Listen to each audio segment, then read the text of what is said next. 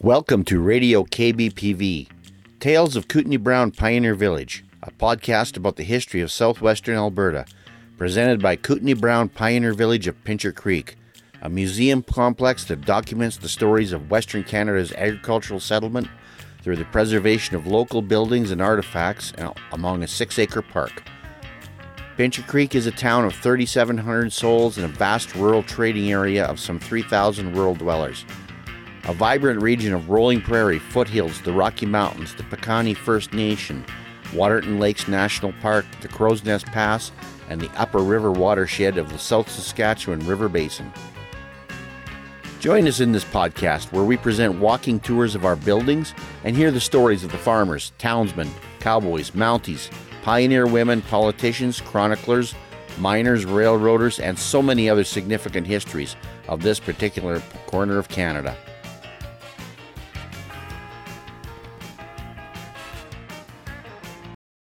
Well, hello. Welcome back to Radio KBPV. This is Ranger Gord Tolton speaking to you again from Kootenai Brown Pioneer Village.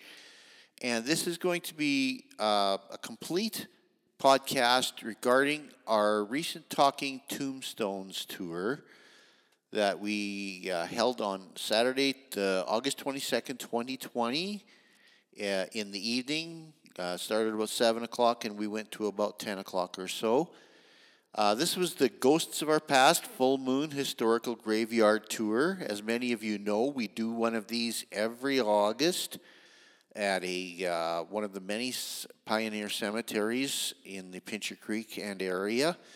We have done just pretty much every one of the local area cemeteries up to this point, and we're almost to the point of going back and starting over again and catching up on a few of the people we missed.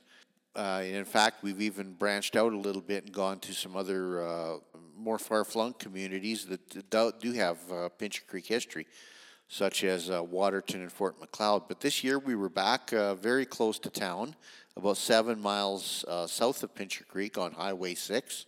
And this was the Trinity Lutheran Cemetery in the Crook School District.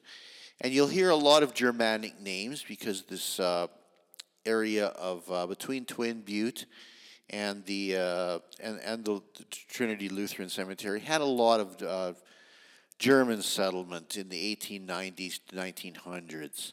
This year, rather than break the readings up like we did last year from the Fort Macleod Cemetery, we're going to do this all in one podcast because everything was fairly continuous, as it was a fairly small cemetery and there weren't a lot of breaks in between.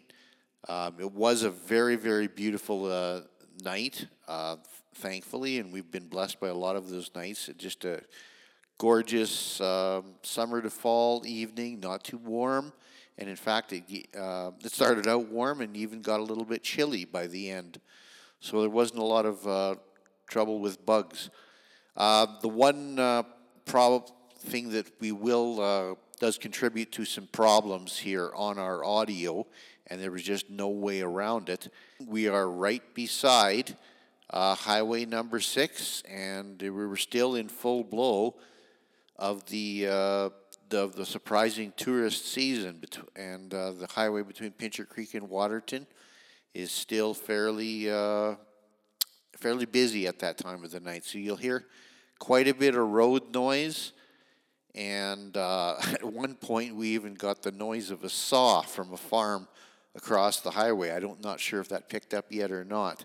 But the readings were quite well done by our staff. And it includes selected readings from local pioneers representing the Bovey Lake, Crook, Sear, Fishburn, Marr, Pincher Creek, Robert Kerr, and Twin Butte school districts. And it is, once again, hosted and the Master of Ceremonies by our own indomitable curator at Kootenai Brown Pioneer Village, Mr. Farley Wuth. So without further ado, we'll just get on with that. So we'd like to welcome everybody. Say it again. Good evening. We'd like to welcome everybody to our annual Talking Tombstones event. And we've done these events for the last several years now, and I've picked a different cemetery from in town or from out in the rural areas. We've even gone down east to eastern Canada and one in Fort Macleod last year. Way down east. So we choose a different cemetery every year to do our Talking Tombstones events. And this is where we respectfully read about some of the pioneers who have been here from the early days of the community's start, and talk about their histories and their contributions to their churches and to the farming and ranching and to the greater Pincher Creek area. And this year we're honored to be at the Trinity Lutheran Cemetery, which has lots of history around here, and we will be doing about 18 readings here from the early part of our history about some of the pioneers. Because of the size of the cemeteries and the number of people that are resting in peace here, we're not able to do readings of everybody, so we've just chosen some of the historical ones. There are lots of other historical ones in the community, in the cemeteries, so down the road we'll probably be revisiting some of these cemeteries and have some of the other people included as well. So we'd like to thank everybody for coming out and for helping out with our event. The history of the Trinity Lutheran Church in this community dates back to the early 1880s, and that's when some of the early immigrants settled in this area. This area is called the Crook School District. It's one of 39 school districts in the Pincher Creek area, and the early settlers came here as early as 1882. And a lot of the settlers who came here were of Lutheran faith and came from Germany originally, so they were German in ancestry. So there's a lot of German people buried here and people of other Scandinavian ancestries as well. So they came down here. The church was incorporated in December 1901 when the local congregation adopted a constitution and bylaws. The Gabert family and the Shooting family, several of their family members were elected as elders for the church. Church services and Sunday schools were initially held in the Crook School, which is located nearby, and had been started as a school in 1899. In 1903, the faithful group decided to build a church on an acre of land donated by Mr. Lachlan Bell, and he had the quarter section in this area. The building committee was composed of Louis Gabert, Julius Witkoff, who was the head carpenter. He was a carpenter by trade. Charles Schuning, Adam Hahn, and Charles Gabert. Pledges to the building fund amounted to $317, and that got the building financed.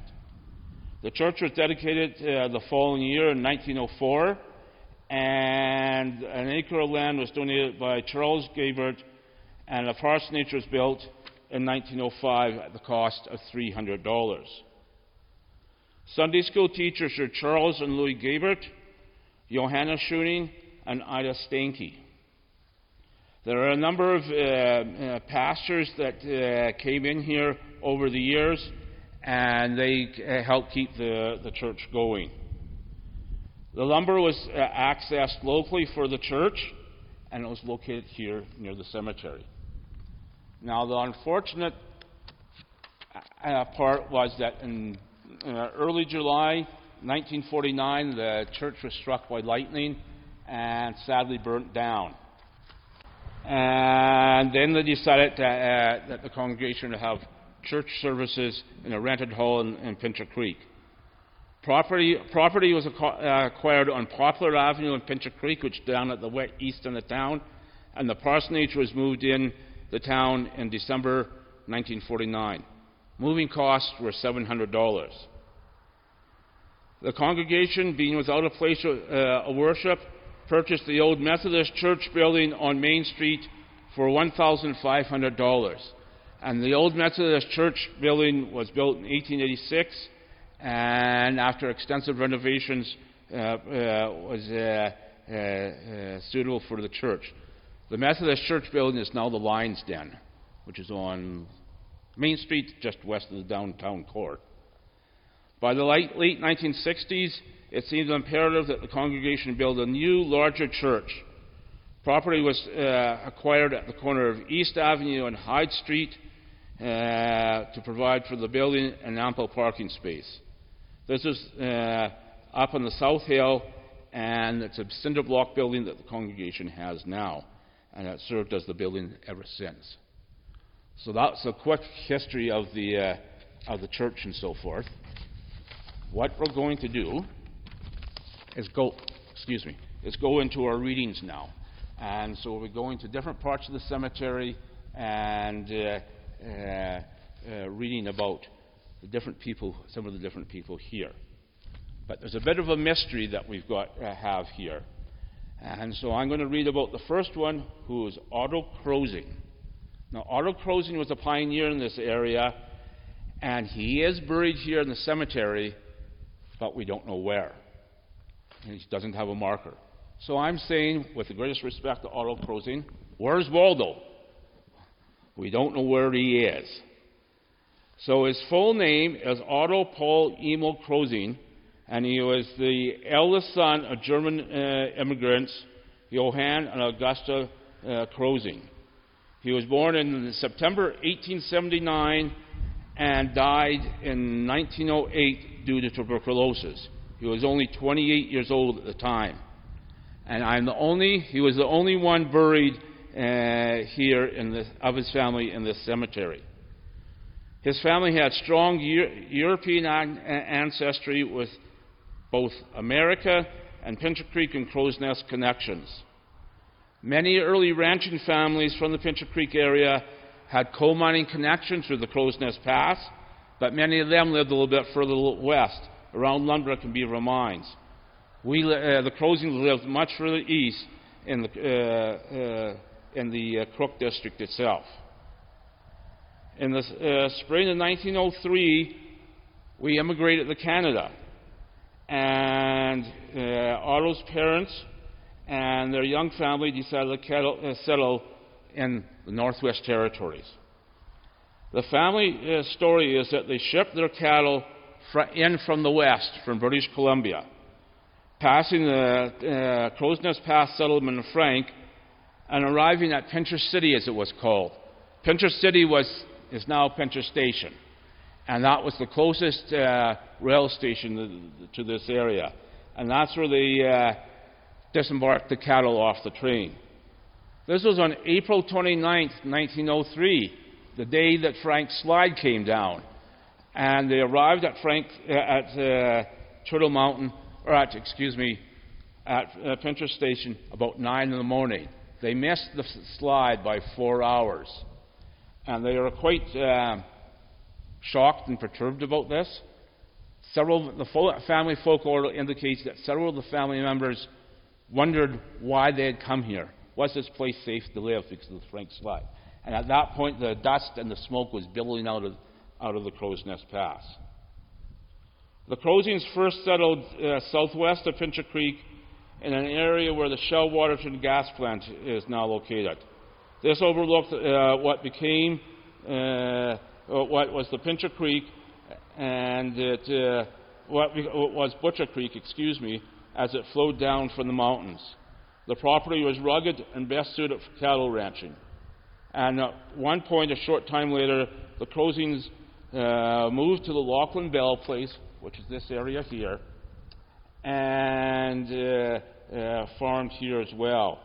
This quarter was better known for its crops because it was closer to the prairies. Now, there was a large family in the area.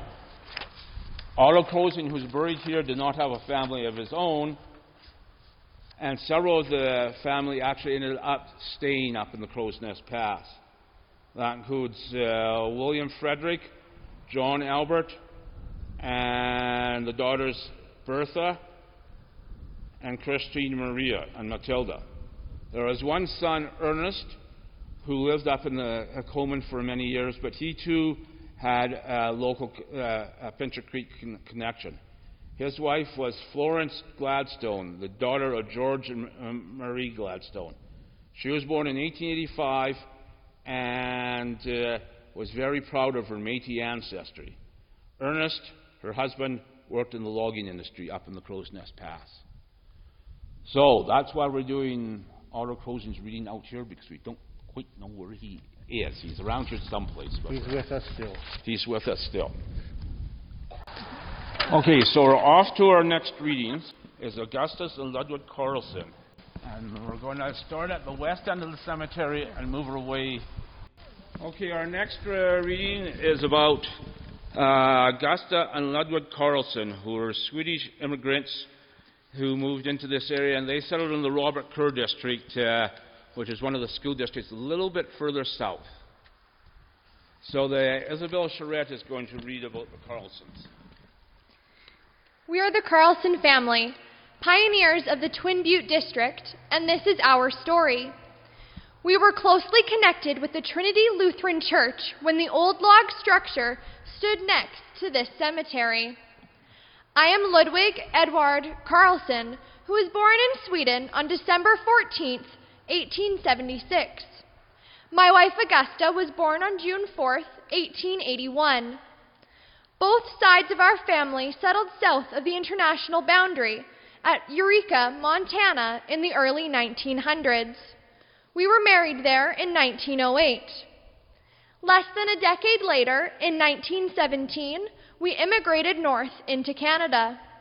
We settled just north of Twin Butte, where we took up farming. Given our close proximity to the mountains, we were plagued by changeable weather. Late spring and early autumn frosts were common, as were the prevailing westerly winds, which were notorious for damaging crops and buildings. Had it not been for the cattle we raised, we would have had difficulties in making ends meet. Our ranch buildings featured a rustic house. Like other dwellings of the era, it had no running water, but there was a well nearby. A root cellar accessed by a steep wooden ladder is where we stored vegetables harvested from our garden out back.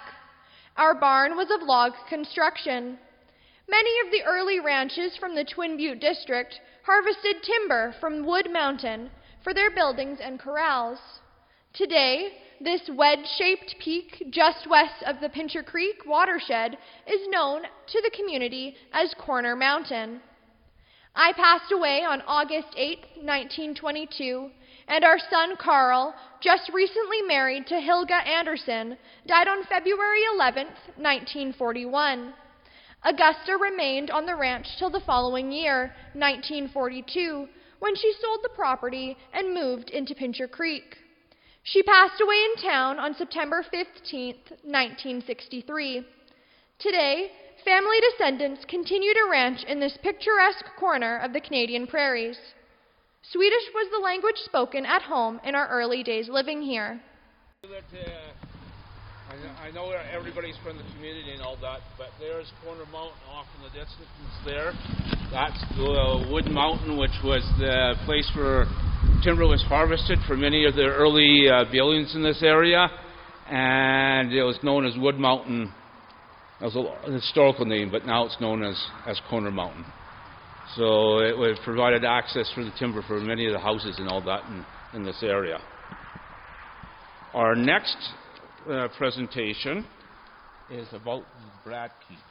So the next one, and then Stan Crawford that's off to read it. I am William Ernst Bradkey. I was born in Germany in 1840 and married my wife Wilhelmine in Berlin in 1869. I came to Canada in 1883 and filed on a homestead about 5 miles southeast of Pincher Creek, Northwest Territories. I was one of the very first settlers here. I worked for $10 a month so I could save up enough money for my family's passage across the Atlantic. In 1884, I sent to Berlin for my wife Wilhelmine and our daughter Bertha.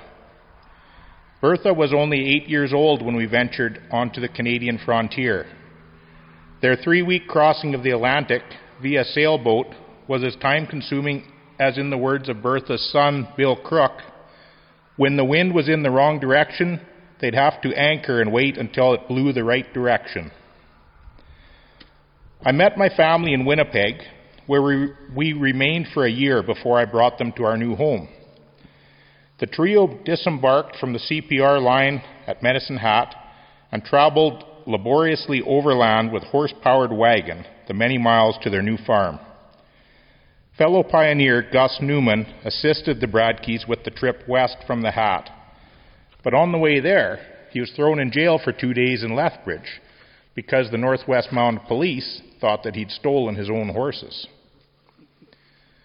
We Bradkeys brought with us a cow and a flock of chickens, which we kept in a chicken coop during the night. They were free to fly during the day and faithfully returned to the coop at dusk. Buffalo chips were burned as firewood, and slough water had to be boiled before it could be drunk. I built my family a log house on the homestead. There, we raised a herd of cattle, which we purchased from neighboring ranches. Bertha helped with looking after the herd, riding side saddle for long days out on the open prairie. Family folklore recalled that there was no fences, just open range, and you could ride for miles.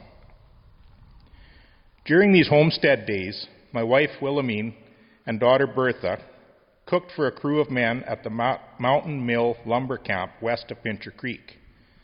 It was here that Bertha met her future husband, Frank Crook. We farmed south of Pincher Creek until 1909, when we sold out to Dick Schuning and retired to a newly built house beside their daughter's home. The Crook School District was named in honor of some of my descendants. I passed away at my 77th birthday in April 1917. Wilhelmine died Saturday, August 3rd, 1929, just a few weeks after she'd celebrated her 86th birthday. The Bradkeys were connected with the Lutheran Church.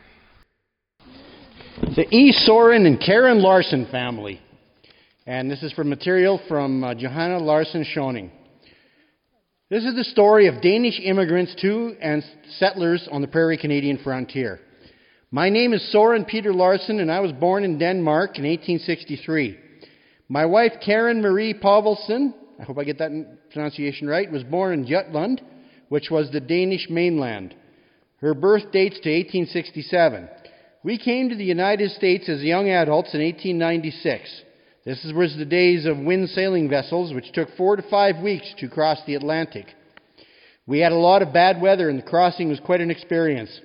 Family stories were told later that we ran out of fresh drinking water, making it necessary to boil ocean water to remove the salt. There were 4 brothers and 3 sisters in my family, 1 brother and 3 sisters in Karen's family. I went on to Laramie, Wyoming to take up a homestead, while Karen stayed in Northfield, Minnesota, with her brother Rasmus and his wife Anna. She worked for a while at St. Olaf College. In 1888, she went to Wyoming and met up with me, and we were married in 1888, the same year, and made our home in Laramie. There our daughter Johanna was born in 1890. Safra was also born in Laramie in 1889, but passed away in 1892. Our son Safas Rasmus was born in 1893.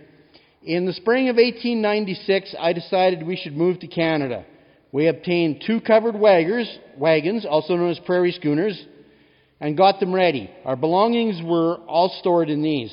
In the back of one of the wagons, a cupboard was set with doors opening to the back, making food and other things more easily accessible. That cupboard remains in family hands today. We had tents, a whole camping outfit, and a camp stove, as Karen had to bake bread for us in all stops along the way. The trip was hard for Karen as she had 2 young children, ages 5 and 3.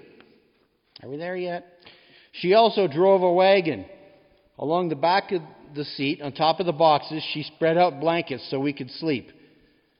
Bill Hexion and his 2 sons were in the party. I don't think I'm pronouncing that correctly, but oh well. Bill drove one wagon while I and Bill's two sons, Fred and Frank, rode horseback and herded the extra horses.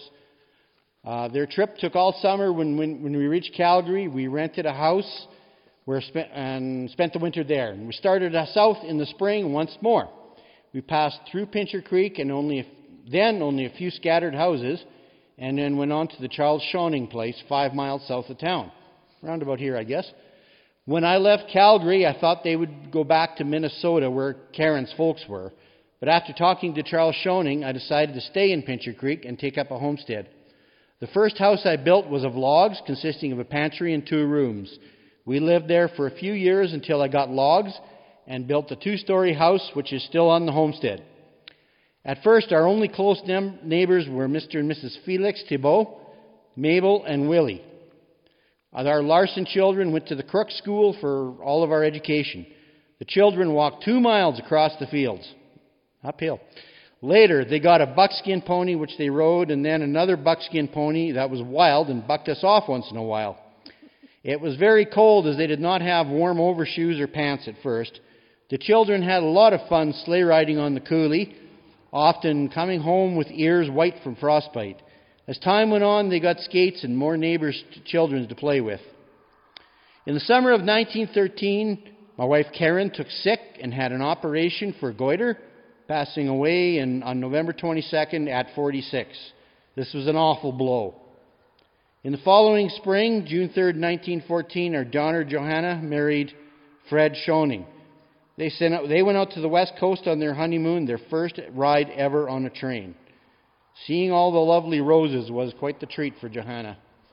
Fred's father built us a house on his land, which bordered my father's land. The house is still there with our son Gordon living it as of the 1990s. Pardon me.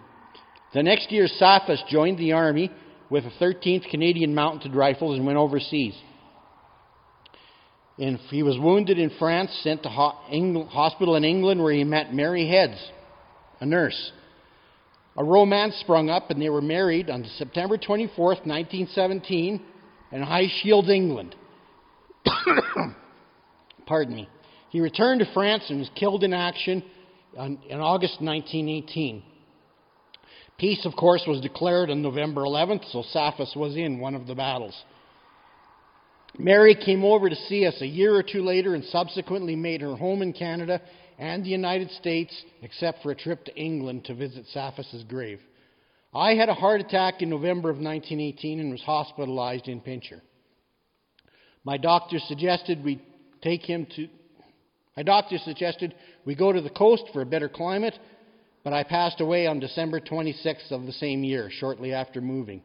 I was returned to Pincher Creek and buried beside Karen, right here in the Lutheran Cemetery. So hello, we are the family of Charles and Charlotte Newman, who grew up in Poplar Point, Manitoba.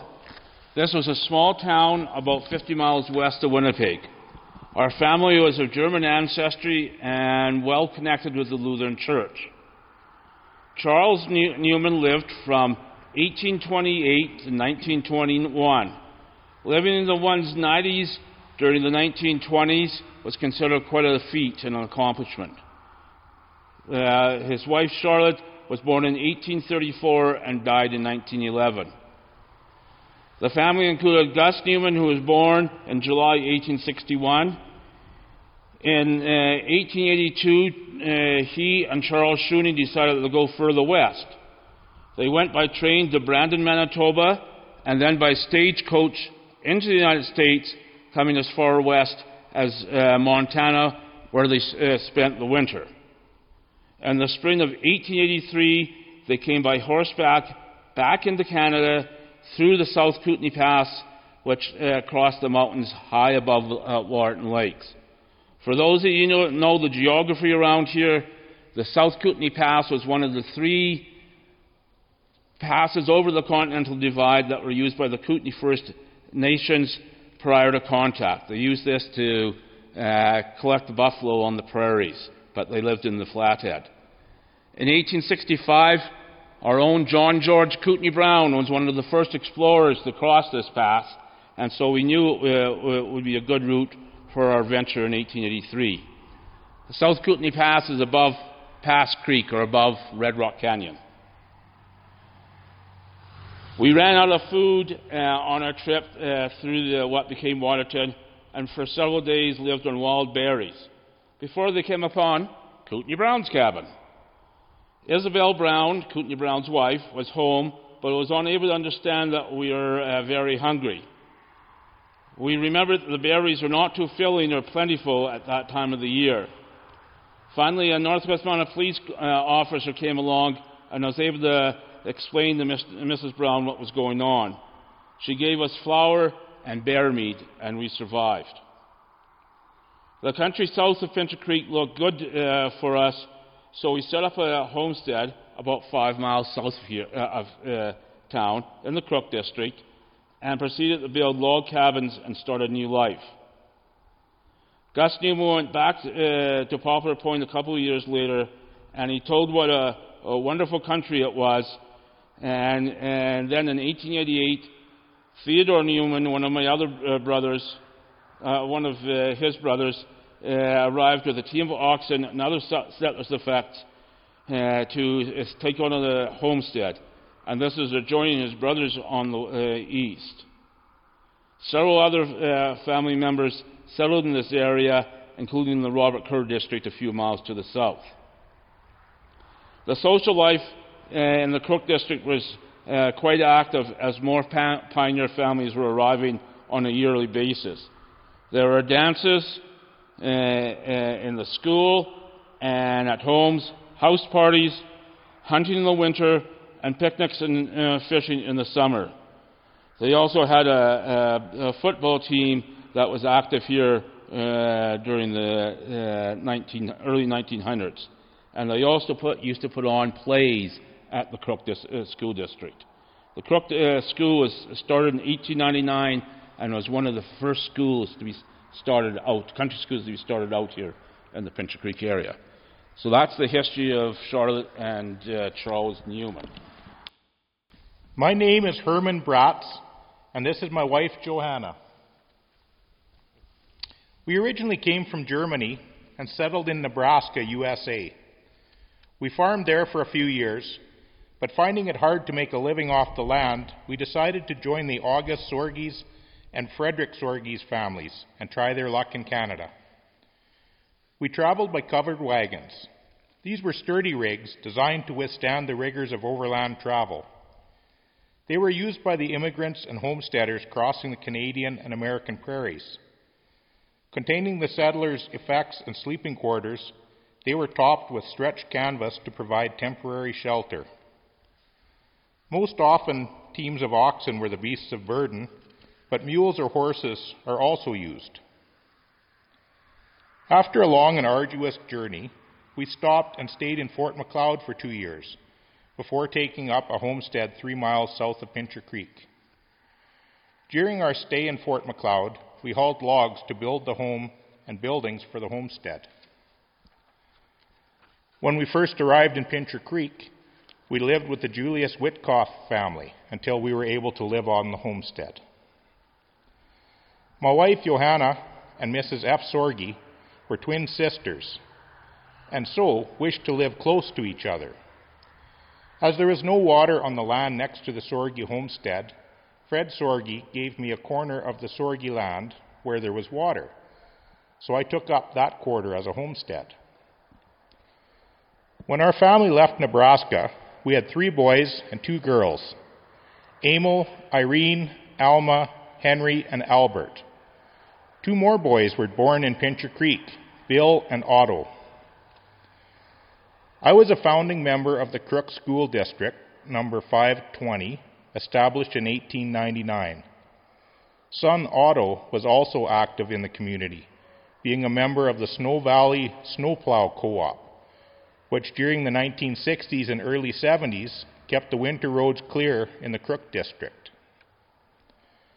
Our children all took their schooling in the Crook School, located south of Pincher Creek, except for Emil and Irene. I passed away when I was 62 years old, and my wife Johanna died in 1927. She was born in 1863 and was 64 years of age when she passed away. Farming on the homestead was carried on by the boys and expanded to include an extra quarter section. It was sold to Maurice Lynch in 1973, and a decade later it was owned by J. Lovekey. As of the early 1970s, Bill was the only surviving member of the original family. He lived in town. This family was associated with the Trinity Lutheran Church. So Isabel, you're going to do the reading for this one. Please allow us to introduce ourselves. We are Anthony and Catherine Gabert. We were ranchers in the Beauvais Lake District, nestled in the foothills to the west. I, Anthony Gabert, was born on December 5th, 1857, in Normandy, Ontario. This pre-Confederation settlement was very quiet by today's standards. My education was in a one-room country school. My wife was the former Catherine Goodkey of Huron County, Ontario. She was 6 years younger than I, with her birth dating to November 15th, 1863. Catherine and I were married on April 5th, 1881. We had 4 daughters, but one passed away in 1908 at the age of 16. By the turn of the century, the countryside in Ontario was filling up quickly and getting very busy. We had distant relatives on my side of the family in the Pincher Creek area and heard favorable reports about its rolling countryside. In 1900, we ventured west with three of our daughters, Monica, Louise, and Elsie. We established a homestead in the Beauvais Lake District. Our quarter was 1 mile southeast of the lake itself and some 11 miles from town. Distances were great in those pioneer days, and travel usually on horseback. We came into Pincher Creek only a couple of times a year. Improvements had to be made on our homestead. Because of its rugged terrain, our land was best suited for ranching cattle. Only a small quantity of crops was planted, but we grew a large vegetable garden near the house. A cellar under our dwelling allowed us to store our harvested legumes over the winter. With the help of several neighbors, I built a sturdy log house using timbers from the nearby forests. A barn, a couple of sheds, and a set of corrals completed the array of outbuildings. Within 5 years, the quarter was deeded to us. We heated our house with coal mined and purchased at the nearby Christie coal mine. Its close proximity to our homestead ensured a steady supply of this high-grade fuel. The original St. Agnes School, one of 39 local country schools, was a mile to the northwest. It overlooked the Pincher Creek. Many a community event was hosted there. Dances and Christmas programs were some of the most memorable. We enjoyed our homestead immensely, and the venture prospered. After more than a quarter of a century there, we decided to retire in 1927 and move into town. I passed away on November 17th, 1939, and was followed by my beloved widow Catherine nearly 5 years later. We were both active in the Trinity Lutheran Church. Our next reading is about Henry Bastian. So I'm glad Henry and Margarita Bastian can finally be here. This is a history that was given by Carl Bastian, the youngest son of the Bastian family. Am I pronouncing that correctly? Yes. Okay. My name is Henry Bastian, and I am one of the early pioneers that lived in the Crook School District, southeast of Pincher Creek. I was born in Bischofchen, Germany, in 1861. My wife was Anna Marantha Wagner. She usually went by her middle name. We were wed in 1884. Anna was born in Sedelbach, Germany, in 1863. After 3 years of marriage, we immigrated to the U.S., settling in Elgin, Illinois, located near Fort Wayne, Indiana. Elgin is a city famous for its watches. We had 2 sons, August and Carl, and a daughter, Caroline. 2 other children died as infants. One evening, March 1907, I read an advertisement in the paper about land and farming opportunities around Pincher Creek, Alberta, Canada. there is that. I was working in an iron foundry, grinding casings, which was quite detrimental to my health. It did not take us long to decide to immigrate to Canada. I left a short time later for Pincher Creek, which was a very small village. When I arrived, I went south of town to Dutch Flats, where many of the German and Scandinavian pioneers had settled. I made contact with the Hammer family. At this time, there were no more homesteads available in the area, so I bought a half-section of land from W. Miles Hardy, this being Southeast Quarter, Section 18, Township 5, Range 29, west of the Forts, and another quarter beside it. On May 10th, I loaded up the entire household effects, plus some pieces of second-hand machinery, and a milk cow into a rail car for shipment to Canada. I had to travel in the car to care for the cow. I'll bet that was a pleasant trip. All went well till we arrived at Dunmore Junction. I'm surprised they got that far. Near Medicine Hat, where the car was rammed into a railway siding. And that'll happen there, breaking out the side. A delay of 1 day was made while the car was repaired to roll again. My wife and 3 small children traveled by train in the tourist car and arrived at Pincher Station in 1907. I arrived 1 day later with the household effects. Fred Robbins brought us to Pincher Creek by team and Democrat. The mud was axle deep as there were no gravel roads at the time. The people from around this area of Pincher Creek were very helpful to us in getting around and settled. They were the Hammers, the Hans, Ernest and Otto Newman, Anthony Gaberts, Schultzes, Stankies, Sorgies, Bratzes, Crooks, Bradkeys, Schonings, Larsens, and Gustav and Theodore Newman. Most of the people were affiliated with the Lutheran Church, which was built in their midst in 1904. Our first living quarters was a small 3-room log cabin badly infested with bed bugs.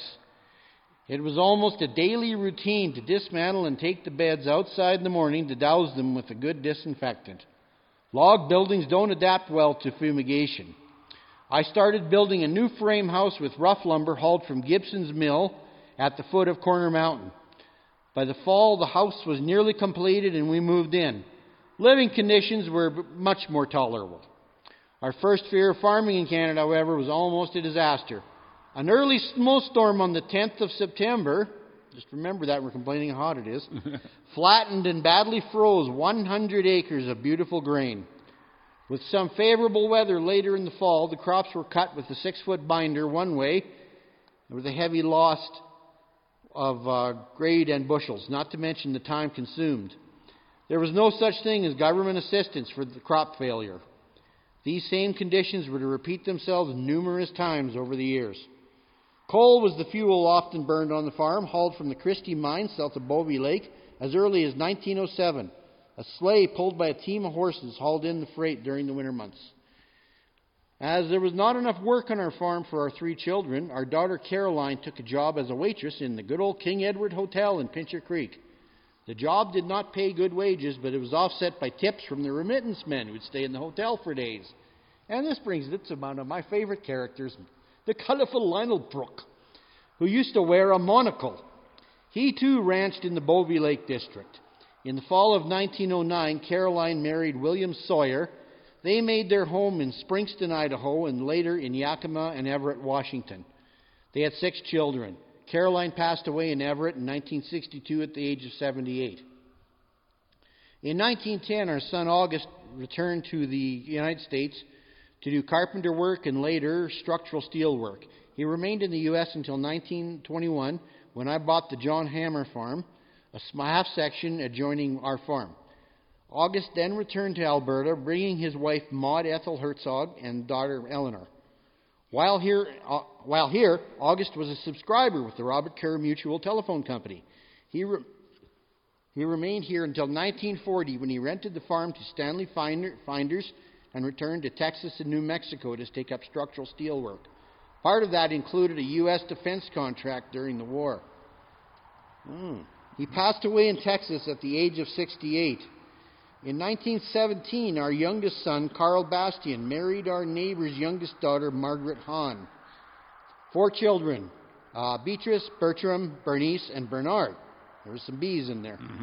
Carl was an original shareholder in the Excelsior Mutual Telephone Company, established in 1934 to provide service to the district. Always interested in the old days, Carl was the family historian. I, Henry Bastian, died at home on Thursday, September 8, 1932, at the age of 71. My wife Anna lived another dozen years, passing away at 81 years of age on August 24, 1944. We are both buried here in the Trinity Lutheran Cemetery, right here. And our next reading is Marie and Fred Sorge, and they are buried right here. And Pauline and Francis are going to read about.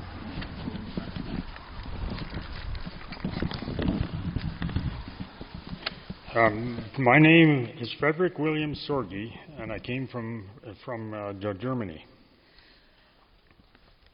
I am Marie Renke Sorge, and I was born in Hamburg, Germany, August the 11th, 1862. And I was born on May the 23rd in 1854. Two of our sons were born in Germany before we immigrated to the American state of Nebraska. This was in 1883 when we took up farming near the settlement of Lawn. There was one daughter and 4 sons that we had while we were there.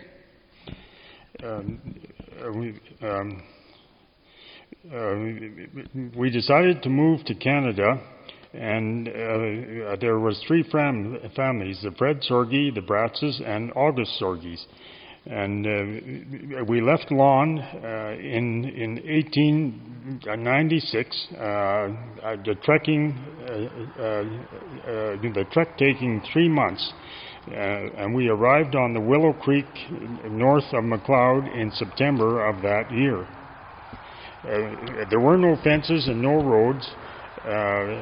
So we just headed north as as best we could. We had to cross the Missouri River. The 2 of the older boys crossed over on the ferry with the machinery and their belongings, and the women and children walked across the railway bridge. In Montana, one of their horses developed a limp, so they traded it off to one of the First Nations for a horse that turned out to be an outlaw. And it was a standing joke in that case that that neither party won. We would stop at some river to do a family wash and to bake bread for a whole day, because the Bratzes had a stove on the back of one of their wagons. We arrived at the St. Mary's River, which I attempted to cross, and I had some machinery on the back of the wagon, and as the water was deep, the horses began to swim, but the wagon was loaded, and so it kind of turned the horses around, and the horses were able to swim back to shore. I thought myself very lucky to get out of that ordeal alive with the wagon and the load. After that, we looked for another crossing. We came to McLeod, the Sorges and the Bratzes, settling on Willow Creek. August Sorge went to take up a homestead in the Porcupine Hills to the west. The land there proved too unproductive. After 2 years, they decided to come to Pincher Creek, as there were openings for homesteads with lovely long grass. There were also a number of German-speaking settlers. They made them feel more at home, as it was the only language that they knew.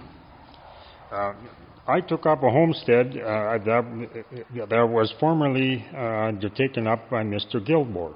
And Bratz took up an adjoining homestead because my wife and Mrs. Bratz were twin sisters, and they were eager to settle near one another.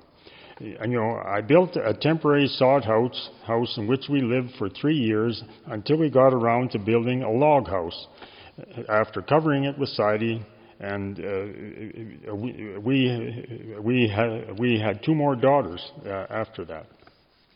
In 1908, we Sorges lost our big barn to a fire. Burned were 11 horses, some chickens, a loft full of hay, about 1,000 bushels of oats, and a quantity of harness and machinery. The following year, in 1909, I built a new barn. And the carpenters were Lacey and August Bastian. This new barn in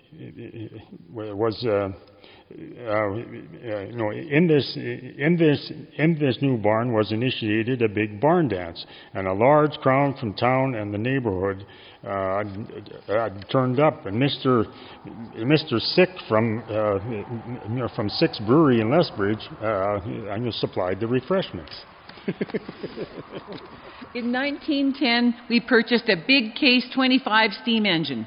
The crew, mainly our sons, as was expected, went plowing. We plowed for customers as well as at home and were busy all summer and fall for several years. Later, we turned to threshing as well as plowing, doing custom work from Spring Ridge to Cowley until about 1921. It was claimed that we were the second threshing outfit in this area. The old steam engine was finally sold for junk, and from then on, gasoline engines took over. Some different kinds of pioneer conveniences that we had were a large wood coffee grinder, a food chopper patented by the NRS and Company of Massachusetts, a winter-class washboard, and a copper boiler with a lid that could be put on top of the stove and used for laundry and for bathing. We enlarged our land holdings until we owned a section and a half. And as each of our boys married, we gave them a quarter section of land and built a house on it. Our threshing crew, which was our family, consisted of the oldest son's name was William, known to everyone as Bill, and he was born in 1882. Married and lived in Pincher Creek on the Freebairn Place, just east of town for a while, and he had 2 daughters while he was there. Frank, born in March the 31st, 1886, took to growing fruit in Keramos, BC. He owned quite a large orchard there, and he held offices in the packing plant. And he married Annie Peaty. Ida, the oldest daughter, with her birth dating in 1888, married Jack Norton and had a family of 2 boys and 2 girls. Otto was born on September 16th, 1889, and he married Leela Dempster in 1919 and farmed about 5 miles from town until he married, until he retired in 1965, buying a house on Adelaide Street in Pincher Creek. As a young man, he got his papers to run the steam engine for his father. He was mechanically inclined, and he had quite a workshop on his farm doing lathe work. Otto and Leela had a family of 2 boys and 2 girls. Alex worked with the Pincher Creek Co-op Lumberyard. We all know that, and how big that's been. Irvin married Lois Top and lived on the Top Place east of town. He was the Esso bulk dealer for the district. Richard R., best known as Dick, was born on March the 13th, 1891. He received his education in the Crook School and married Lizzie Klausanowski. They farmed in the Crook district for many years. For a decade, he helped operate his father's steam threshing outfit. Dick sold his own place in 1918 and worked as a steam engineer in the Turner Valley oil fields. Returning to Pincher Creek, he became a plumber with Stanley Pearson. He also worked as the boilerman for the Prince of Wales Hotel. Theodore was born in 1894 and married Rosa Bosch in 1917, also farmed in the Crook district until they sold out in 1858. He moved to town and established the Sorgie Trailer Court on the north side of the creek, on the corner of Fredericks and James. The property is now part of the famous Kootenai Brown Pioneer Village. Dun, dun, dun. Louis, born in 1895, married Alyssa Garneau in 1919. They took over the old homestead and the old folks moved to town. They farmed there for 32 more years and then sold out, having bought the Ford garage on the corner of Main Street and Police Avenue, formerly owned by Montgomery and Hart, and later by Fred Fry. Esther Sorge, born February 17th to 1900 in the Northwest Terriers, she was married in Oregon. And Lena Sorge was born in May 1904, also in the Northwest Terriers, and married Mark Sullivan. After farming in the Chiplin district east of Pincher Creek for some years, they went to live in Coleman. And Fred Sorge, died at my residence in Pincher Creek early in the morning of Friday, April 8th, 1932, and I was buried in the Lutheran Cemetery right here. And I passed away in 1947 and was buried beside my beloved husband. And now I would like to say something positive after our two deaths just now. Jackie Weens is here tonight and put fresh flowers on her husband Kenny's grave, as today would have been their 50th wedding anniversary. And I asked her if it was okay to tell everybody. Jackie's just over there in the sunshine, and she said it was okay to tell everybody. So, and I thought maybe now would be a good time to break for hot chocolate and cookies. Yes, let's have a little hot chocolate and cookie break and all that. Okay.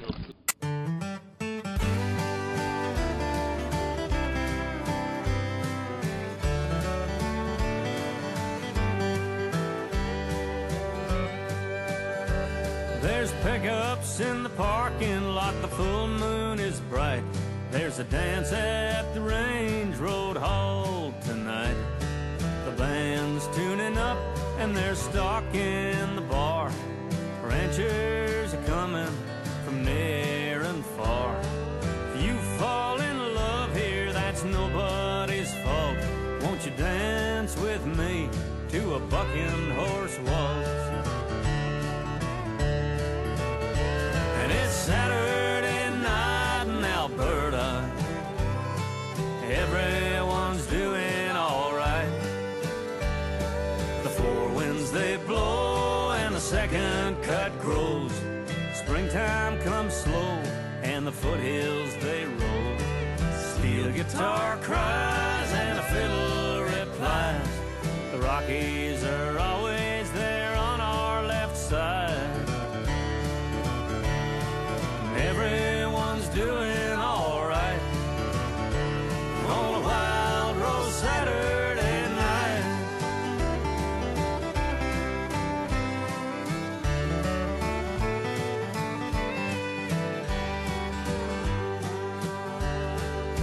Our next reading after our break here is about Emily Witkoff, who was an early pioneer from this area and had family in several of the rural districts around Pincher Creek. And Isabel Charette's going to be reading about Mrs. Witkoff. Good evening. My name is Emily Witkoff, and my maiden name was Doms. I was born in Germany in 1839, and I passed away in 1923 in the Pincher Creek area. My husband was August Witkoff. 4 of our children came to this southwest corner of the Canadian prairies. Our eldest son, Richard August Herman Witkoff, was born in Germany back in 1864. The family immigrated to the New World when Richard, also known as Dick, was 15 years of age. We sailed across the North Atlantic by boat. The voyage took 8 weeks, and we landed in New York, where we Witkoffs were told of new lands opening up in Canada. We settled in Aldfield Township near Ladysmith, Quebec, in 1879, where we took up farming. Richard came out west to Fort Macleod some 7 years later where he was informed of a settlement somewhere out west. You can imagine being told that somewhere up west you would find people, but he was undaunted, as most early pioneers were. As there were no roads, Richard walked across the prairies to finally arrive at Pincher Creek. When he first arrived there, he found work driving an oxen team, hauling logs for a local lumber company. Here, in this growing prairie settlement, he established a blacksmith shop in partnership with William Foote and an African-Canadian, Charlie Dyson. The original shop was the site now occupied by the Pincher Creek Credit Union, and the family dwelling, a small cabin, was nearby, close to the creek. Richard Whitcoff married Jessie Houghton, who hailed from England. They were wed in 1893 by the Reverend Havelock Smith of Pincher Creek's Anglican Church. The Whitcoffs moved to the Fishburne district in 1910. There they took up farming, and Richard continued with his blacksmithing. This was an essential trade during the pioneer era, and Richard was very adept with it. The Whitcoffs operated a general store at Fishburne for 6 years after its 1911 establishment. The post office there continued until 1942. Emil Daniel William Whitcoff, also known as Billy, was our fourth child.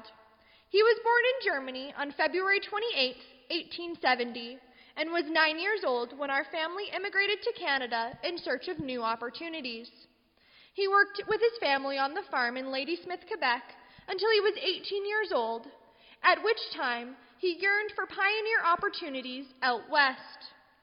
Billy first worked with his brother Richard's blacksmith shop in Pincher Creek. Billy then moved to the Crowsnest Pass coal mining settlement of Blairmore, where he set up his own blacksmith shop. There he met and in 1896 married Minetta Berthman, who hailed from the county of Perth, Ontario. They had 6 children. They remained in the pass for over a decade and witnessed the disaster of the April 1903 Frank Slide. In 1907, they moved to Edam, Saskatchewan, but returned often to Pincher Creek to visit family. On one return visit, son Harvey came with his parents and remained permanently, driving for Kelly's Transport and working for the rural municipality. He married Ida Bruns in 1930, and they had 4 children. Another was Julius Carl Christian Whitcoff, our 5th surviving child, who settled in the Crook district.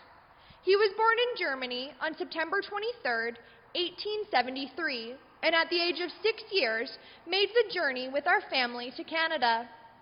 He was always very talented with his hands, and like his brother Richard, did great work with wood or steel. At the age of 15, he joined his sister Ida and brother Billy and headed west.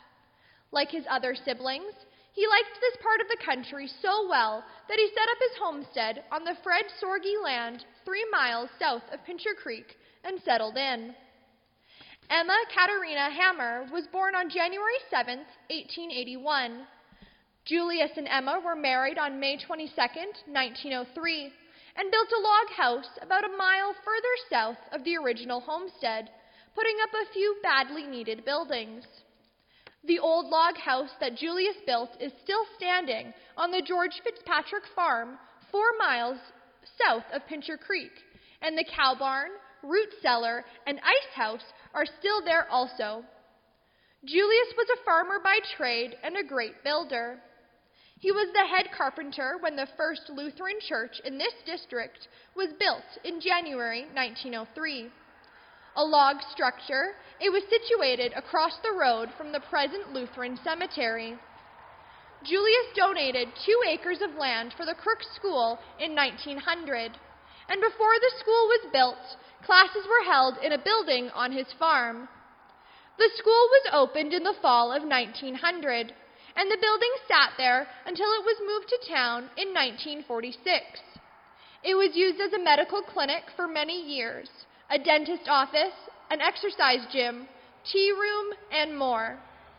Julius and Emma had 7 children. The first 3 boys, Arnold Johannes, 1904 to 1963, Hermann Heinrich, also called John, 1906 to 1985, and Wilhelm Adam, William, 1908 to 1969, were born in Pincher Creek. In 1910, the family moved to Helena, Montana, and the farm was sold to John Bruns, the grandfather of Harvey Whitcoff's children. Hilda Elizabeth, 1911 to 1989, and Beatrice Ann, 1913 to 1962, were born in Helena, and Harold Lyle, 1917 to 1988, and Lawrence Harvey, 1921 to 1979, were born in Evan, Montana. Later, Julius and Emma moved the family to Spokane, Washington, and many of their family are still in that area. Julius passed away in 1936 at the age of 63, and Emma died in 1969. They are both buried in Spokane, Washington. This history of the Whitcoff family was researched and compiled by Myrna Hochstein. So good evening. My name is William Miles Hardy, also known as Meals. Meals was my nickname. Members of the William and Christina Hardy family were longtime residents and pioneers of the Crook School District. We arrived here back in the early days. I was born in Germany in June 1870. As an adult, I was already out of school and working hard. We immigrated to Canada in the 1880s and first settled in Ontario. In 1907, I was united in marriage with my wife, Christina, who hailed from Clifford, Ontario. Her ancestor was German as well. Several years later, we started a young family in the Crook School District, and I arrived here by 1903. I filed on a homestead and purchased additional property over the years. It was a very successful farming operation. The topography here and the weather of the Crook District were very ideal for crop raising. Cattle supplemented our agricultural interests. We built a house and then established permanent residency here as required by the homesteading. A large barn was built of logs out back, and there's a series of outbuildings and corrals. Within 5 years, the homestead became our property. We remained here throughout the early 1940s. We had a large family of 10 children, 4 sons and 6 daughters. Several of the sons ended up working in Coleman, and our son Carl was killed in a coal mining accident in the 1930s. One of our daughters, Mabel, became Mrs. Michael Days, and they resided in the Chipman Creek District just east of Pincher Creek. Our Hardy family was very active in the Lutheran Church. I passed away in August 1941 at St. Vincent's Hospital.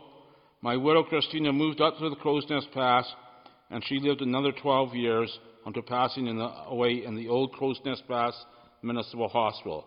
And this was the brick structure down at the west end of Blairmore. So that's the history of the Hardy family. Okay, we're going to talk about Henry and Natalie Gates, and there's a nice surprise at the end of this. We are Henry and Natalie Gates, who are connected with the farming and ranching industry on Pincher Creek. Henry Gates was born in Osip, Poland. I know I didn't get that right. In 1893, I married the former Natalie Pankratz in 1920, and she was born in 1895. Times were tough in Europe following the First World War, and jobs hard to find. We decided to strike out for Canada, hoping for better life and a land of opportunity. I arrived first in 1928. My family consisted of my wife, 2 daughters, and a son came a decade later in June of 1938. By then, I had etched out a living on a ranch west of Pincher Creek. Given the rugged foothills, terrain cattle flourished best here. In 1949, I purchased a farm not too far from Cowley, where we had better luck.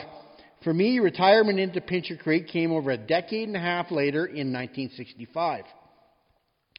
Ranch and farm work in the 1950s was demanding. Mechanization, and particularly tractors, was just beginning for many working the land around Pincher Creek. Traditional use of horses was commonplace. Cattle were fattened up and herded to market, often in the autumn, and sold at auction at Twin Butte and Pincher Station. The routine of daily chores kept us close to home. Winter of 1941-42 was cold, lots of snow. The sought-after Chinooks did not blow in that year. Cattle perished in winter storms, with their carcasses surfacing the following spring, which was reminiscent of the earlier bad winters, 1886-87 and 1906-07. Some of my extended family also ventured into the sawmill industry, located up on Pincher Creek and into the Gladstone Valley. The Canadian immigrant experience has had a success. One of our nieces attended Matthew Halton High School here in Pincher Creek. You know her better as Beverly McLaughlin, the recently retired Chief Justice of the Supreme Court of Canada. And up until 2017, it was her job to throw out laws as fast as Harper or Trudeau could write them. Women back then had a lot of facial hair, so... Yeah. No? No comment. My name is Henriette Zanu, and I represent some of the more recent immigrants who came to Canada from Germany. I was born in Kirchen, Germany, April 29, 1882, where I was raised and spent much of my early adult life. I immigrated to Canada with my husband Robert in 1930, representing a second wave of European immigrants unhappy with conditions back in the old country. We established a farm 4 miles south of Pincher Creek. It was a success in spite of dry conditions of the 1930s. We found our Canadian neighbours, particularly the Schoenings and Bratz families, to be especially kind and helpful with our new farming experiences on the prairies. German was our native language, and it was spoken extensively at home. However, Robert and I acquired a good command of English, and this was the language that we used out in the community. I was active in the Trinity Lutheran Church, which was located next to the cemetery at that time. I attended the Sunday services whenever local weather and road conditions permitted.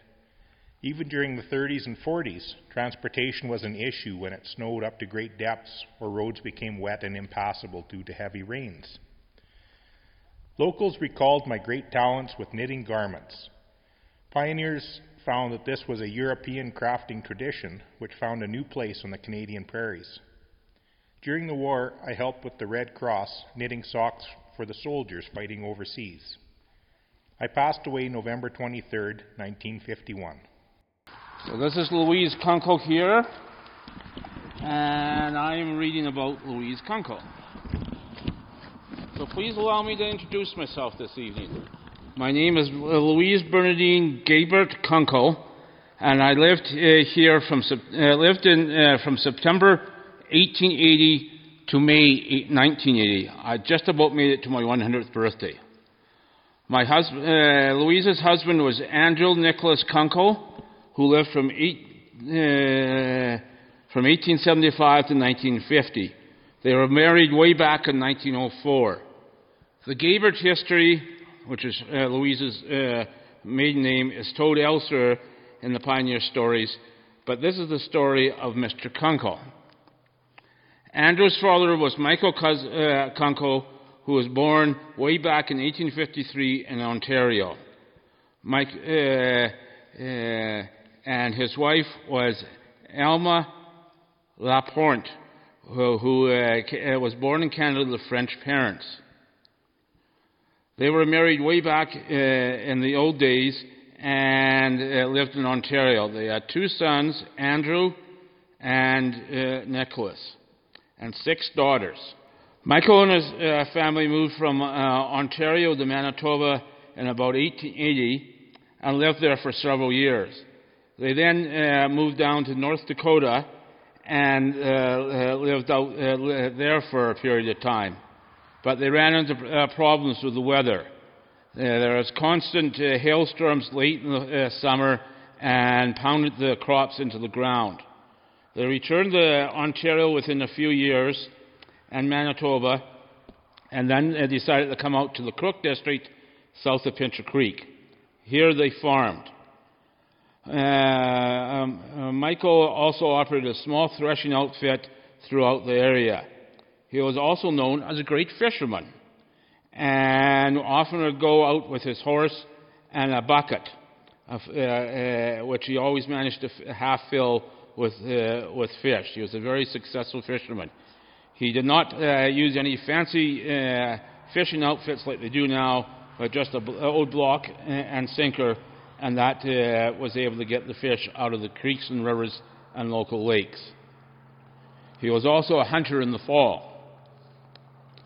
Another aspect which proved to be interesting, and this is where the family history takes an interesting turning point. The Gaberts were very staunch Lutherans, but the Kunkles were Catholic. Outside of Pincher Creek, some 17 miles southeast of here, there was a church built. The people from Nebraska,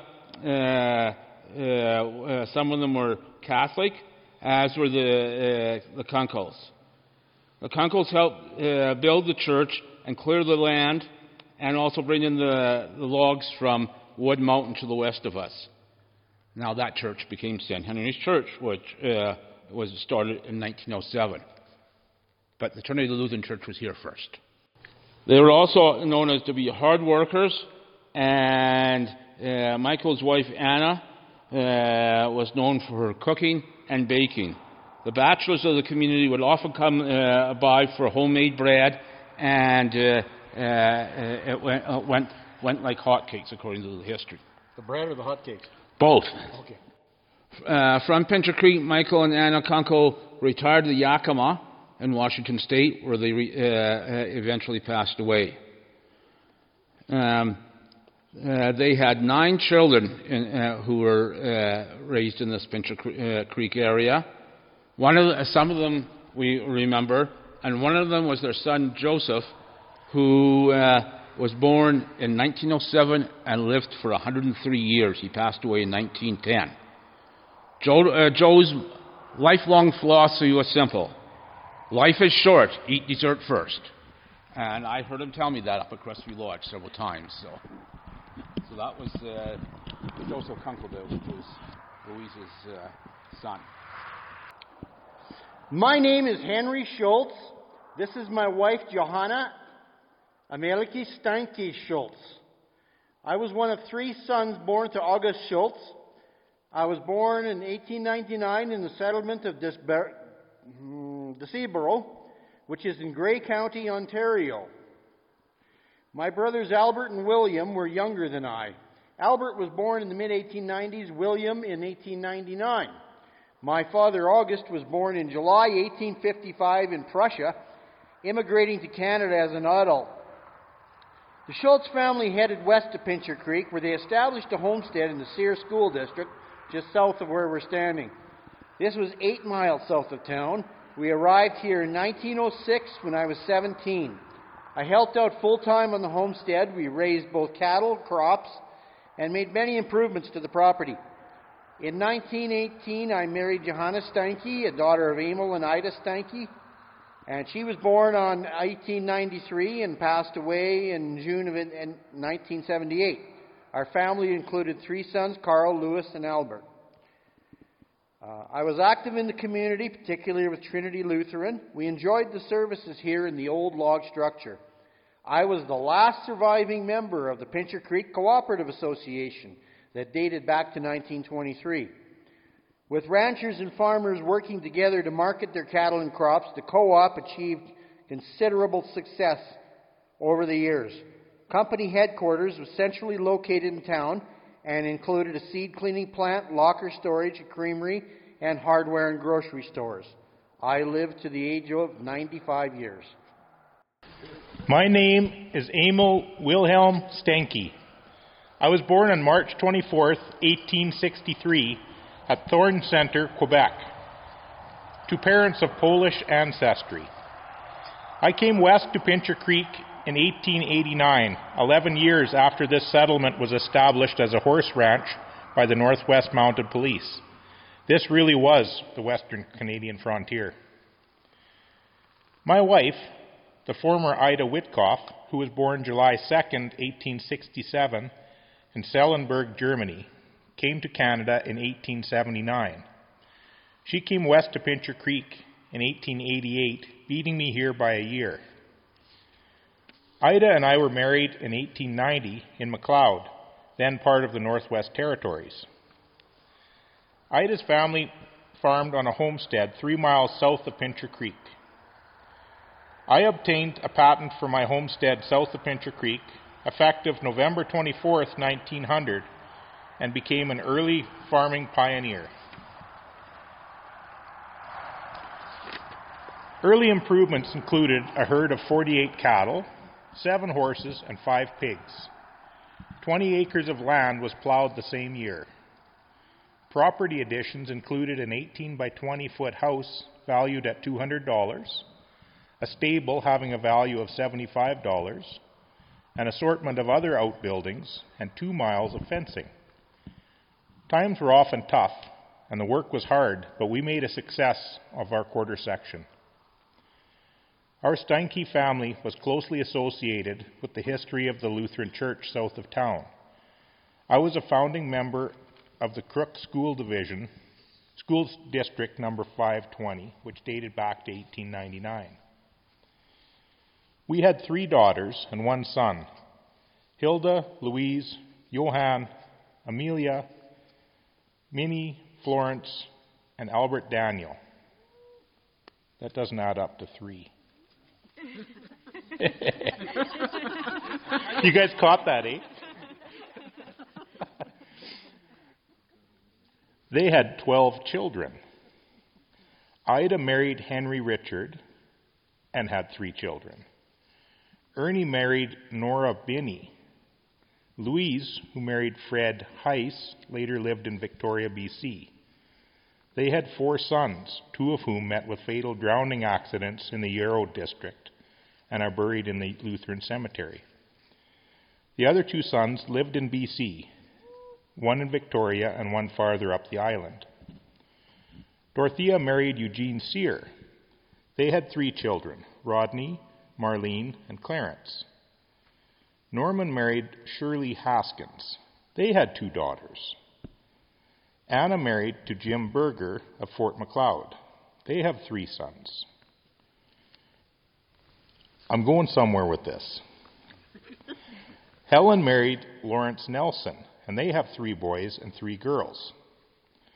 Carl married Alice Bensler, and they have 2 boys and reside in Lethbridge, Alberta. Martha married Grant Glines, and they have 1 son and 4 daughters. This is the interesting part. I married my wife, and her mother is a Glines, and Grant is her brother. I thought that was neat. I came across that when I was looking through this stuff. Adeline married Steve Sorge, and they have 2 daughters and 1 son. Edna married John Drevnak, and they have 1 daughter. 1 son, Daniel, passed away in 1930 and is also buried in the Lutheran cemetery. He was 12 years old. Hilda Louise, the oldest Steinke daughter, relates that when her mother, Mrs. Steinke, formerly Ida Witkoff, came to Canada from Germany, the voyage on a sailing vessel and 3 weeks were required to make the trip. She got her first taste of tomatoes on the boat and also her first black tea, and did not relish either of them. I died on Thursday, August 8th, 1940 at St. Vincent's Hospital. My widow Ida died on April 20th, 1950, also in Pincher Creek, and both of us are buried here. Dan came with a flashlight, so this is fantastic. So thank light and sound. Yes, light and sound. I'm Charles Conrad Schuning, and I was born in Germany in 1854. I came to Canada with a shipload of immigrants, and it was an 8-week journey to come overseas and we ended up landing near Ottawa. My mother and father eventually landed in Ladysmith, where they settled. I was 8 years old at the time. My wife, the former Johanna Witkoff, was born in Germany in 1862 and immigrated to Canada in 1879 when she was 17. Her family also settled in Ladysmith, Quebec. While in Ladysmith, I learned the blacksmith trade. A few years later, I came west to Poplar Point, Manitoba, and stayed with the Newmans, who we read about earlier. While there, I married Caroline Schlack, and we had one daughter, and unfortunately both our daughter and my wife passed away. Otto Newman and I left Poplar Point, Manitoba in the fall of 1882 and wintered 60 miles north of Spokane until April 1883. With 2 saddle horses and a pack horse, we traveled around the Big Bend of the Columbia River to Ainsworth and back to Walla Walla, Washington. There we bought some more horses, 13 altogether, and struck for the trail to Alberta, or as it was known back then, the Canadian Northwest Territories. This was back in the later part of August 1883 when we reached Waterton Lakes via the South Kootenay Pass. The route was a well-defined trail. Many people used it. We were hungry and weary, for we had very little to eat for the previous 4 days, and climbing through the Rockies at that. We pitched a camp a short distance from Kootenay Brown's place, and I went to the house to try to get some flour and tobacco. So Kootenay Brown's place at that point was up on Pass Creek. It was a homestead, and it was one of 4 different places that he lived out at the park. Mrs. Kootenay Brown was at home, and they said they were just about clean out of everything, but that Kootenay Brown had gone to Fort Macleod to get some supplies for the winter. So she scraped together some flour and some grizzly bear meat, and I took the supplies back and struck out for the camp. We baked and fried and were quite happy with our meal. We thought we had struck a picnic and goodbye to starvation. Mrs. Brown also gave us some buckshot so we could get some ducks, and that lasted until we got to Fort Macleod. On the way to Fort Macleod, I saw something I had never seen before. This is the bull teams, and these were quite impressive to see. We found Fort Macleod to be quite a wild place, with freight wagons crossing up from Fort Benton, Montana. The outfits were made up of oxen, mules, and horse-pulling 2 or 3 wagons. Fort Macleod was the headquarters of the Northwest Mounted Police, who patrolled the country for miles around. There are bootleggers and whiskey runners keeping them busy. Otto Newman and I decided to come to Pincher Creek, and we landed here in September 1883. We settled on land about 5 miles south until it was surveyed and we could make a claim on it. We set up 2 bachelor cabins and built a little shack there where we lived for the first winter. We could not get a stove, so we built one out of clay, and that's where we did our cooking, baking, and heated our little abode there. One side was used for baking, the other side for cooking and heating, and we did not have to polish it to keep it clean. The floor of the shack was made out of poles which we flattened with an axe, and it received no scrubbing and had no linoleum on it. We also had some hay for the saddle horses in the winter, and so we had borrowed from a neighbor, Mr. Bell, who lived about 3 miles away. The grass was good, and that was helped to the horses. In the latter part of September, we had a fall of snow, which lasted for several weeks. We imagined that it would start to blow in the winter, and we were thinking about the big drifts that we'd have to see in the morning. I got up at night and looked out our little window, which had about an inch of ice on it. But lo and behold, the glass was clear. The next morning, we opened the door, and all the snow was slush, and the water was running anywhere. We had seen nice summer weather after that. In the first part of March 1884, I went back to Poplar Point to get some of my household effects that I left behind, and then returned back to Pincher Creek, left Pincher Creek a couple of years later to go to Ladysmith, where I married Johanna Witkoff. We went on our honeymoon, arriving in Medicine Hat, which was then the end of the steel.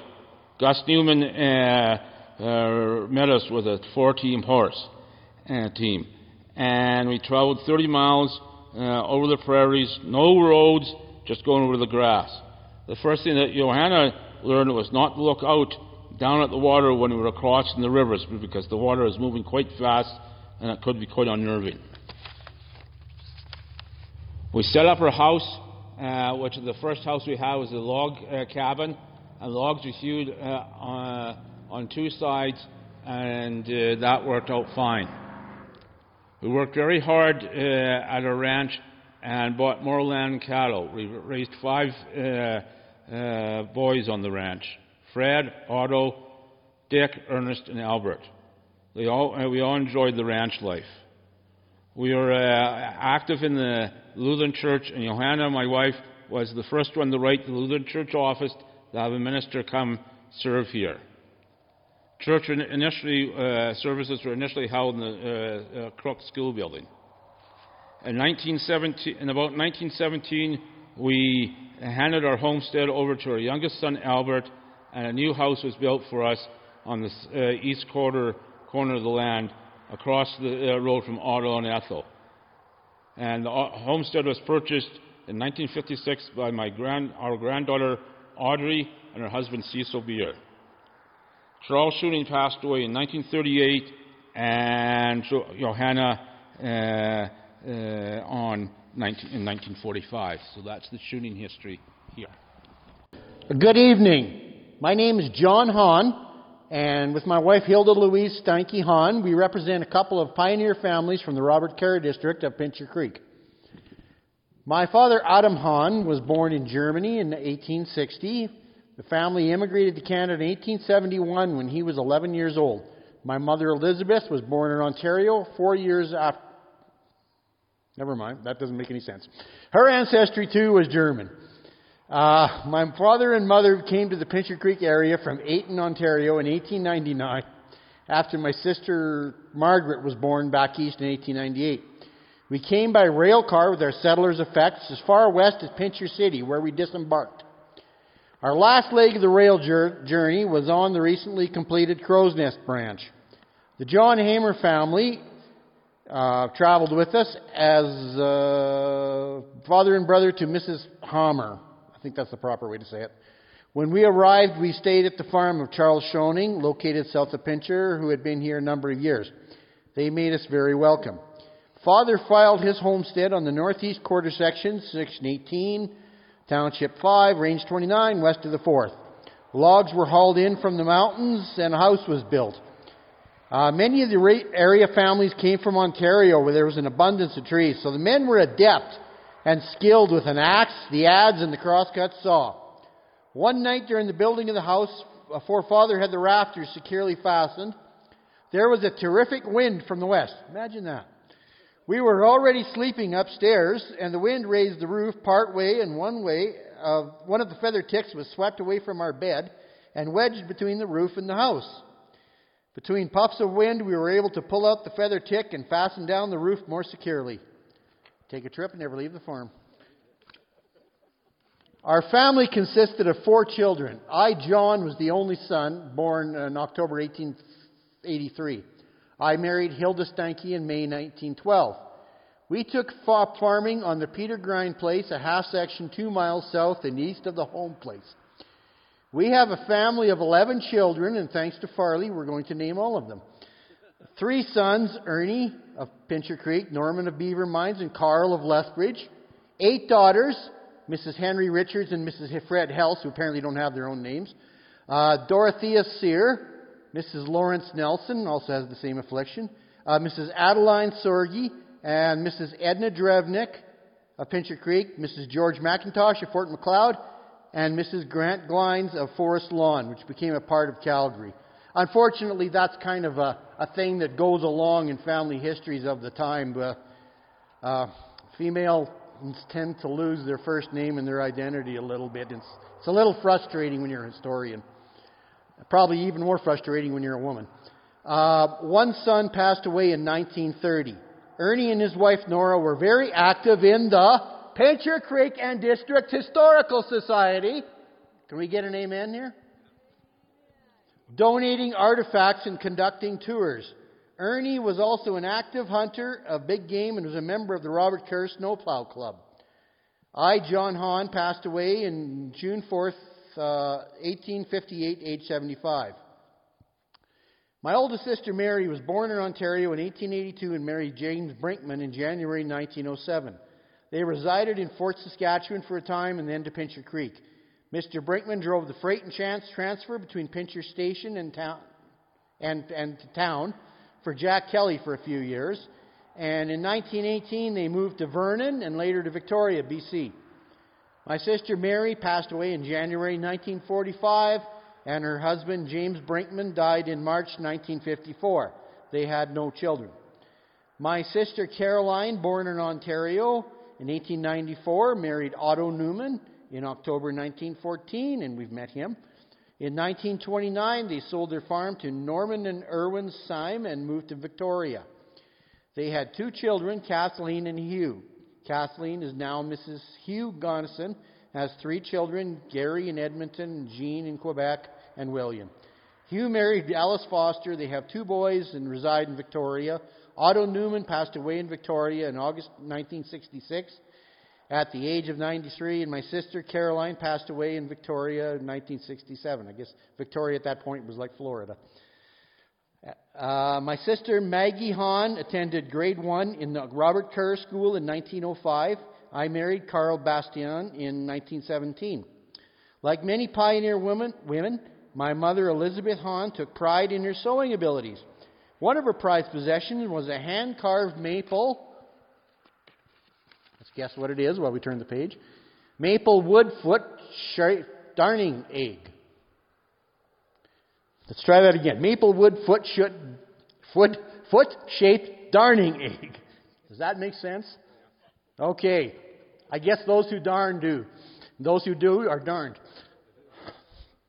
The piece was placed inside a sock which required darning and making it easier to complete the task by stretching the wormhole. There, that explains it all. My mother used this wooden egg as early as 1882 and brought it to the Robert Kerr district in 1899.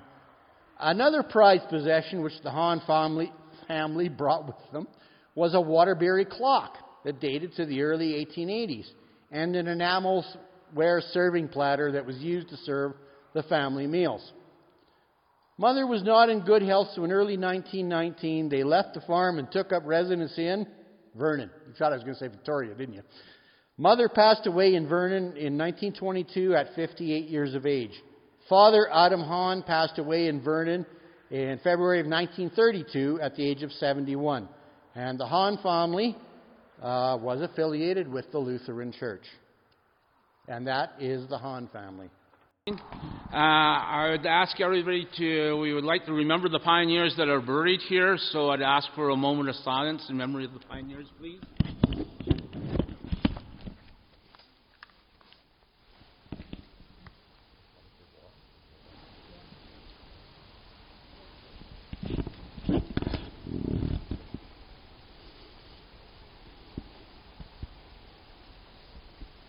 So thank you. And I'd also like to thank our readers for this evening, for Colleen and Francis Sear for the readings, for Dan Crawford or Isabel Charette, for Gord Tolton for the readings. And I would like to especially thank the Trinity Lutheran Church for allowing us to do this event. And I would like to apologize to the church because I was supposed to notify them a little bit earlier than I did, and we appreciate their patience in dealing with Farley's dropping the ball once in a while and all that. So thank you to the Trinity Lutheran Church. So thank you for reading, Farley.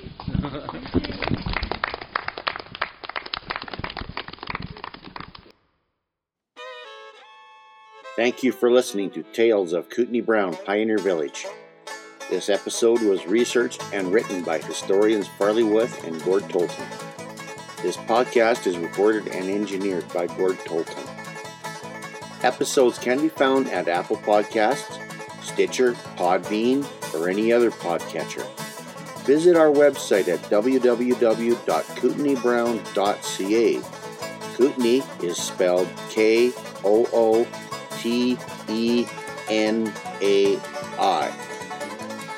Also, visit and join our pages on Facebook, Instagram, and Twitter for more information on our museum, or even better, visit us at 1037 Beverly McLaughlin Drive in beautiful Pincher Creek, Alberta.